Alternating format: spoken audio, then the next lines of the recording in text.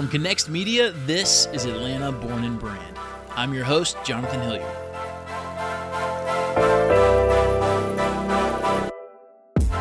Atlanta Born and Brand is a show all about businesses that are being built right here in the capital of the South.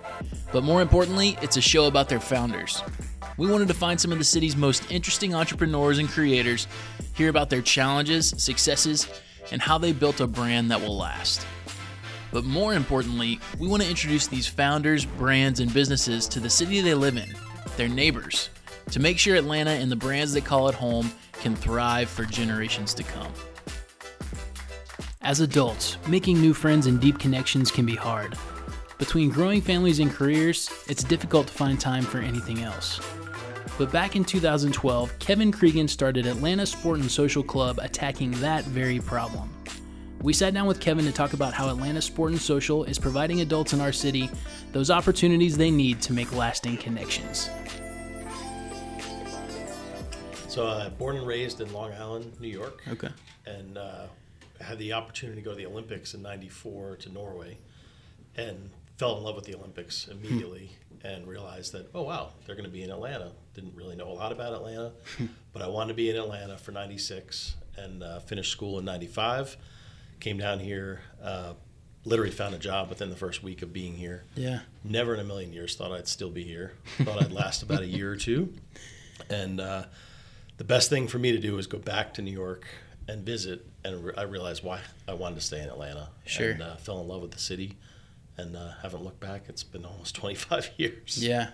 What was it about Atlanta that first time you visited that separated itself from New York in such a way to make you think, yeah, I don't really want to go back? I think a few things. Weather was one. Yeah. Just the friendliness of people. People actually say hello to you when you went to the grocery store, and people didn't automatically look down and avoid you on the street.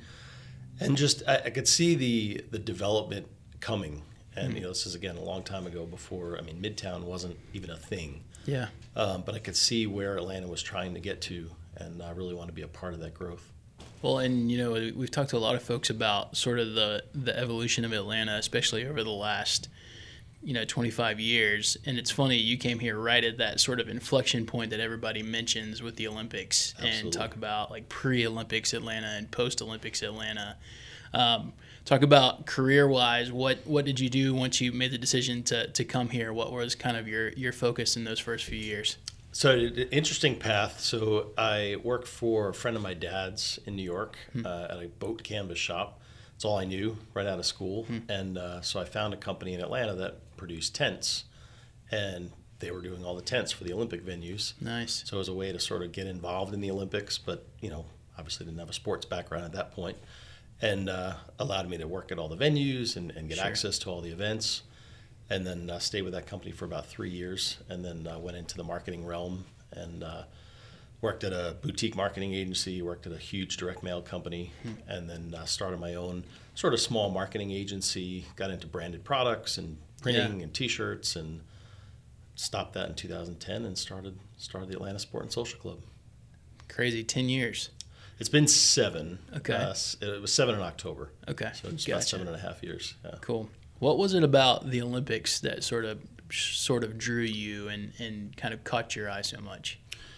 The experience I had in Norway was one of the best experiences I've ever had. Just being in a very small town in the middle of Norway, and you'd see someone with a USA shirt on, and you instantly gravitated towards them. Right. I ended up hanging out with a lot of the CBS News folks from the national broadcasting. Yeah. It's just the spirit of your country, whether it was U.S. or some other country, just amazing to be a part of that scene. Yeah. And obviously that translated into Atlanta in '96. Right. And I had the opportunity to go to Rio a couple of years ago, which was amazing as well. That's cool. Yeah. So the Olympics happens and you kind of start your career in Atlanta. What were the things that sort of led to that thought creeping into your mind of, first you said you did kind of your own thing on the marketing side. Did you have that entrepreneurial kind of gene that people talk about as a kid, where you sell lemonade, that sort of thing? Yeah. I think, some call it a sickness, some call it a gene. I wouldn't disagree with any of that. Yeah. So. I've had some successes, I've had some failures, but wouldn't have it any other way. It's Yeah. what makes me get out of bed every day. Sure. Did you recognize what that was as a kid and that you wanted to eventually work for yourself, or was that something you kind of realized later No, in life? I think I did recognize it. Yeah. I can remember going to, I'd go visit my dad, and he worked in a large corporation. And I would start asking questions like, what does that guy do in that cubicle over there? Why is he probably wasn't on his phone back then, but, on his computer, what is he actually doing? Yeah. What is he producing? And I would just look for ways for people could do things better, faster, more efficiently. And then all of a sudden it's like, why would you do this for some other company? Why wouldn't you do it for yourself? It just seemed really obvious, but Sure. obviously it's not for everyone. No, without a doubt. And so you have the experience of working in marketing kind of for yourself. But what were the steps that sort of led to you thinking Atlanta Sport and Social Club, or what did it start off as something a little bit different? How did those roots start to be planted? So 2010 was probably the lowest of the low for me. The economy was crashing. I had a huge client that went bankrupt. It was probably 70% of my business. Wow. And so you learn to not only put all your eggs in one basket. Yeah. I did. And they went bankrupt and basically lost a lot. I didn't lose everything, but I lost a lot and tried to rebuild and just realized that what I was trying to rebuild I wasn't really passionate about anymore and was looking for something to be really passionate about. Well, I went through a divorce at the same time, and a few years later I met my current wife, and she grew up in Toronto, and she had this idea. Well, she played with Toronto Sport and Social Club and met all of her friends, lifelong friends that she's been friends with 20 years. And she said, I've always wanted to do this in Atlanta. She's got a great career at Coke. And she said, I don't have the time or the bandwidth to ever want to do this. Maybe you want to try it. And to be honest with you, I didn't really understand what she was talking about. I'm like, okay, so I'm going to put a lot of adults together to play in adult sports leagues. How is that a business? How do I make money? But I was intrigued. So I started to do a lot of market research around what was happening in the adult sports world and realized that there was a space, especially in town Atlanta, for some adult sports leagues. So I started that part of the business in 2012. Yeah. And in 2019, we have just under 30,000 people playing adult sports. So we figured out the formula. And you found a white space. On it. Absolutely. Yeah, without a doubt. Did you have a background as a kid playing sports, and was that significant to you growing up? It's funny, I don't tell a lot of people this, but I didn't. I was not a sports guy or a kid. I was two young parents working, didn't have a lot of time for extracurricular activities or the money probably to do those things. So I played soccer probably up until, 10 or 11 years old. Right. But never organized sports wasn't my thing. Yeah. And I think coming into this business as someone who wasn't passionate about any one sport, it wasn't a hobby of mine. I looked at it strictly from a business standpoint. Yeah. How do I monetize adults playing sports? And I think I just came at it from a very different angle, and that's probably why we were able to scale so fast. I was going to say that was probably, a definite advantage for you because you didn't have these biases from, childhood of, it's got to be we're baseball first, and we're gonna, or softball or whatever it might be. We're gonna build this, citywide softball league. It's what do people want, and how can we provide that in the most efficient way to start running a business? Absolutely. That's cool. But obviously, there are the folks who playing sports as a kid is like some of their most fond memories. So obviously what you guys started to do in 2012 is, by the way, that's the famous Lilburn train that you'll hear on a couple episodes here and there going by the studio. But obviously in 2012 when you start to do this, I'm sure you're tapping into that just love of the game with a lot of folks who, played sports as a kid and now are looking for that outlet to kind of relive some of the things they really enjoyed. Absolutely. Yeah, whether you played in high school or college in intramurals or even semi-professionally. Yeah. This gives people in Atlanta, a very transient city, a way to meet people with similar interests and keep that passion going. Sure. What were the early days like for you? I know, starting anything from scratch is tough. Absolutely. But Tell me about year one and what that looked like. You mentioned now there's over 30,000 people doing this every year, but what did those early days look like for the company? Our first season, which was fall of 2012, I think we had 168 people playing. Okay. Certainly not a business. At that point, it was a hobby. Yeah. And we probably started in the wrong season because we went from fall to winter, and a lot less people play in the winter. But that spring of 2013, I took a gamble and bought a lot of field time at Piedmont Park, way more than I thought I could ever use. But it was sort of a strategic decision to let's go all in. And so we had, I don't know, I think we had 500 or 600 people playing just at Piedmont Park that following spring. And then from there, spring number one. Spring number one, yeah. Wow, it's amazing. From there, it just sort of snowballed. And it not to say, I mean, the first couple of years were tough. We reminisce. I've got still some folks that are with me that were with me when we started. Yeah. And we talk about like the summer of 2013. That was sort of a make or break. Either we're going to go all in this season or we're going to pack up and try something else. Yeah.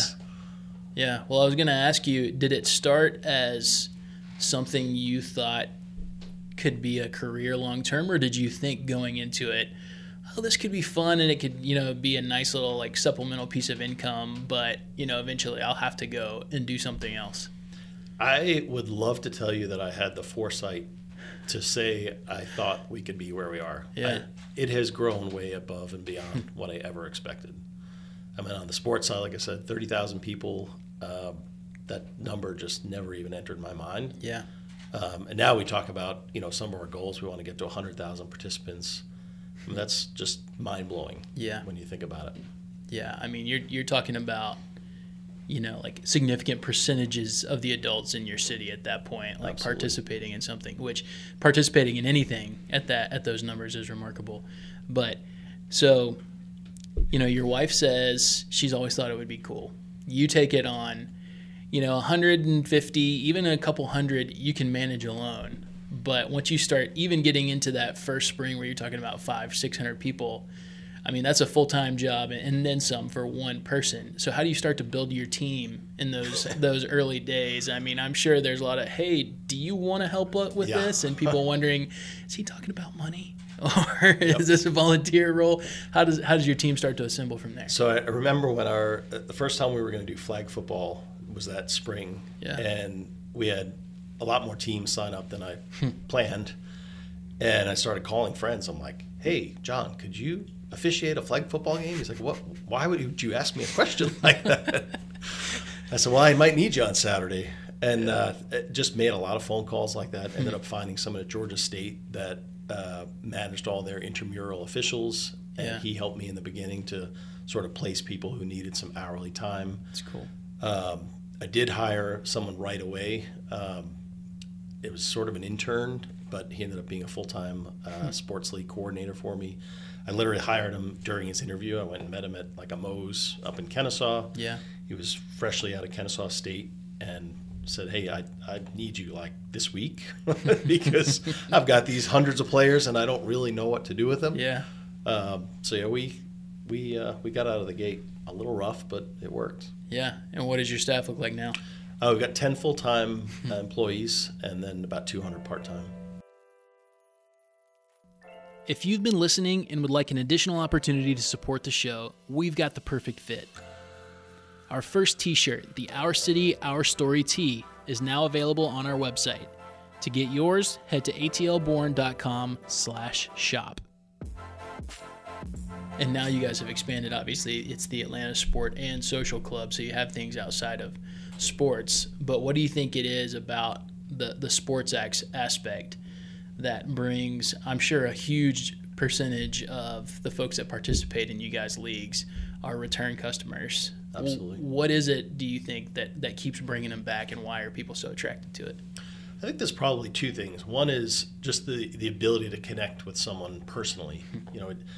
In the day of, everyone's on their phone, everyone's, dating through apps.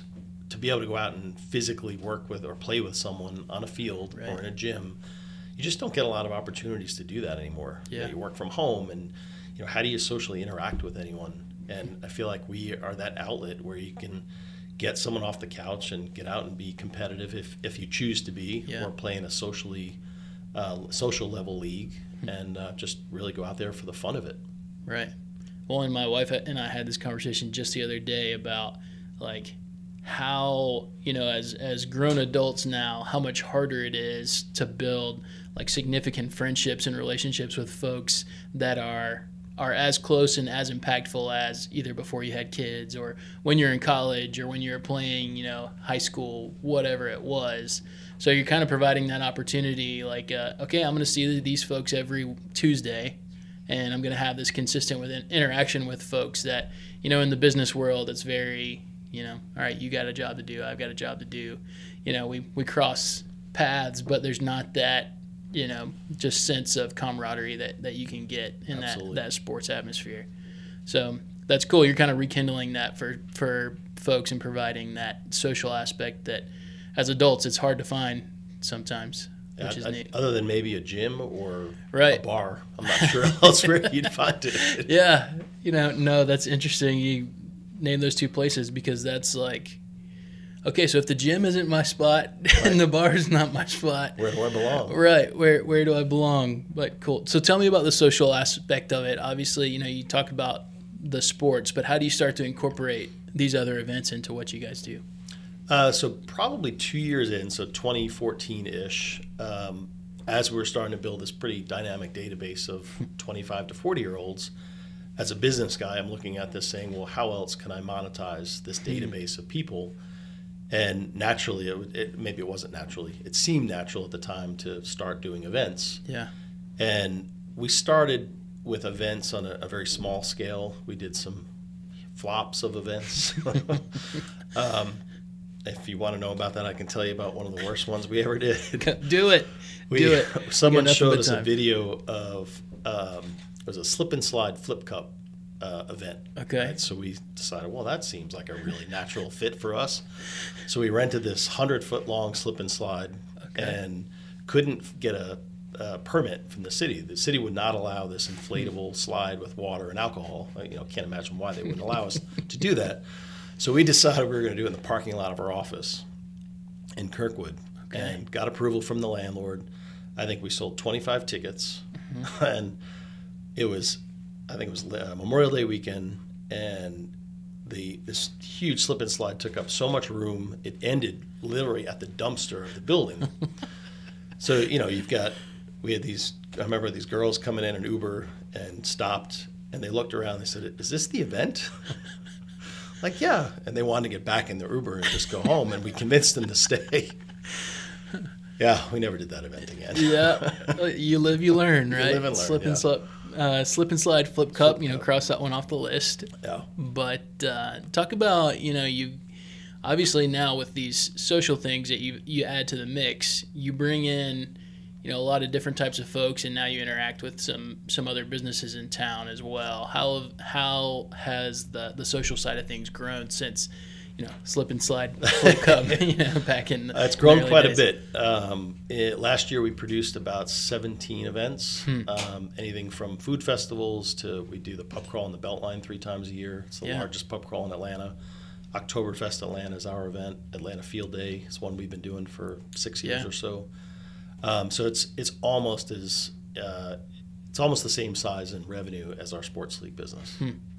It's amazing when you think about, okay, you had this one business and it's almost a separate business that you're running that you just think, okay, how can I monetize this audience that I've already got kind of their attention and turn it into something else. And now you talk about it's almost providing the same level of revenue. It's pretty cool. Encouragement to entrepreneurs. Absolutely. Always be thinking about how you can leverage the relationships that you've built in business. But I want to talk about personally the social event I'm most looking forward to, and that's the Atlanta Grilled Cheese Festival. How does one come up with the idea to say, okay, we're gonna have a festival? Of all the things Atlanta has festivals about, you land on grilled cheese. How does that happen? So we, as a team, get together a few times a year, and we call them either game storms or brainstorms. And we were at a retreat. It was cold and miserable outside. It was like February. And we were probably hungover because we usually hang out pretty late at night. The next day we go to lunch at a little restaurant, and I don't know, 3 of the 5 of us order grilled cheese and tomato soup. And we just all started talking about how nostalgic grilled cheese is. Yeah. It's like everyone's favorite sandwich and all the different ways you can make it. Right. And we talked about it for 15 minutes. We're like, why wouldn't we do a festival around America's favorite sandwich? Like, it's an easy one to produce. The sandwich it is, not Sure. the event. So that's kind of how the event was born, out of just a conversation and a situation where we said, oh, we could probably capitalize on this. Yeah. So what does the Atlanta Grilled Cheese Festival look like today? So this year, this is our 4th year. Okay. We've sold out every single year, which is amazing. This year we'll probably have 35 to 40 restaurants that are preparing 1 to 2 or 3 different styles of grilled cheese sandwiches. Yeah. We have live music. We'll have a beer garden. We'll have a Smirnoff vodka Bloody Mary bar where you can build your own Bloody Marys, adding things like slices of bacon and beef jerky and you name it. So yeah, it's a full-blown festival. Sure. Probably 4,000 to 5,000 people. And what's the venue for the festival? It'll be Atlantic Station in the Pinnacle lot. Awesome. That's cool. And tell me, for folks, you kind of laid out the nitty gritty of it, but for folks who have never been there, what's the vibe like at the Grilled Cheese Festival? What can they expect if this is their first time coming? So, I mean, basically what happens is the restaurants are making grilled cheese sandwiches all day right in front of you. So they're preparing and frying or deep frying, whatever they might be doing, grilling them. Right. And you're sampling quarter-size samples of sandwiches. Oh, cool. And you basically are looking for your favorites. We have voting abilities. We have a People's Choice Award. And then we have the Judge's Choice. We have celebrity judges that will be coming and picking theirs. And then you pair that with either a Bloody Mary or a cold beer and listen to some great live music, hopefully on a beautiful day in April. Yeah, that's a good time of year. It's a good time of year, in Atlanta especially. So, we talked to everybody sort of at the end of the show about, okay, you've gone through the things that you've gone through that have gotten you to this point, but where do you see the future for Atlanta Sport and Social Club? And, you mentioned that number of 100,000 folks participating, but other than, just raw numbers, where do you think, what do you think the potential of the organization is in the future? I think we spend a lot of time, 3 or 4 times a year, talking about where we see the business going and what is it we stand for. And I think what we're creating is a lifestyle brand, or a place that people go to when they're trying to figure out what to do this weekend, next week, whatever it is. So whether it's you want to play in a sports league, you want to go to an event, we're starting to promote other people's events. We're starting to produce events for other companies. Yeah. So we do the Atlanta United Block Party, which is their kickoff event to their season. Right. A lot of people don't know that that's us producing it, but we partner with Atlanta United to produce that event. Sure. So we're having brands come to us and ask to produce larger and larger scaled events. Yeah. So I think the events business will grow for sure. We mentioned the 100,000 participant goal for the sports leagues. Yeah. And then it's trying to figure out what do we do with a lifestyle brand and how do we become the go-to place for people that want to know what to do in Atlanta. Well, and you mentioned thinking early on, whether it was folks talking to you, okay, this is something that we could do in Atlanta. Obviously, the test case has been proven now. People want it. What do you think it is about the city that's sort of embraced the concept so much, and why has this been successful here in Atlanta specifically? I think for our business, the way Atlanta's population changed, and meaning like where they've moved to. When I moved here, I lived at Windy Hill Road outside the perimeter. Yeah. Not really anyone lived inside the perimeter, maybe Virginia Islands. But now it's if you're 25 to 40 years old, you want to live in town. And to me, that is Atlanta, and that's where we are. That we on the sports league side, we say we've got a sports league for you where you want it at the skill level you want to play, at a location that's convenient. And then I think just the natural tendency for Atlanta to be a transient city.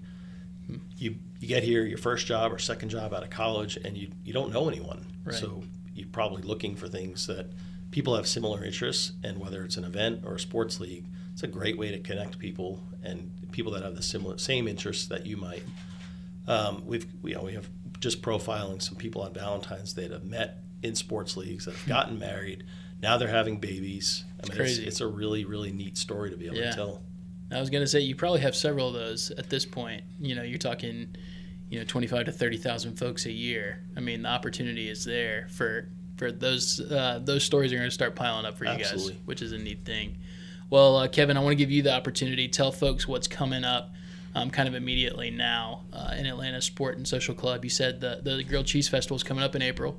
What else do you have on the docket that people can kind of plug in and get involved with? After Grilled Cheese Festival, we have the pub crawl on the Beltline in the spring. Okay. Then we have Atlanta Field Day in May. Mm-hmm.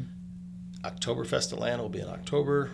A few more events that have yet to be announced. Yeah. But stay tuned. Keeping that one close to the vest. Absolutely. What's coming up from a league standpoint in the spring and summer? Spring is a huge time of year for us, so we consider spring March. Okay. So we'll have probably 200 leagues that'll be starting between March and April. Awesome. And everything from flag football to, I saw you've got some bar sports. Traditional sports like flag football, soccer, Yeah. softball, to more social sports like bar games or cornhole or bocce. Awesome. Well, we're looking forward to seeing what the future holds for Atlanta Sport and Social, and thanks so much for joining us. Thank you very much. Yep. The Atlanta Grilled Cheese Festival will be on April 18th, 2020. Head to atlantagrilledcheese.com to get your tickets. To get involved with Atlanta Sport and Social Club, head to their website, atlantasportandsocialclub.com, or follow them on social media at AtlantaSSC. If you've been listening and would like an additional opportunity to support the show, we've got the perfect fit. Our first t-shirt, the Our City, Our Story tee, is now available on our website. To get yours, head to atlborn.com/shop. Atlanta Born and Brand is a production of Connects Media. We're a full-service digital media company focused on helping small businesses tell their story in the most effective way they can. If you'd like to tell the story of your business, we'd love to help. You can find us at connextatl.com. Special thanks go out to our producer, Catherine Hilliard, and the Connects Media team of Chris Hilliard, Mackenzie Bates, and Andrew Blaylock. Stay tuned to the show for more stories from the city's top startups and small businessmen and women. You can do that by subscribing in Apple Podcasts or wherever else you happen to be listening. If you like the show, we'd really appreciate a review and a rating. And of course, share it with your friends. Keep up with the show on social media. We're ATL Born Brand on Instagram and Twitter, and you can also like our Atlanta Born and Brand Facebook page. Finally, you can find all the previous episodes of the show on our website, atlborn.com. For Atlanta Born and Brand and Connects Media, I'm Jonathan Hilliard. Thanks for listening, and I'll see you all soon.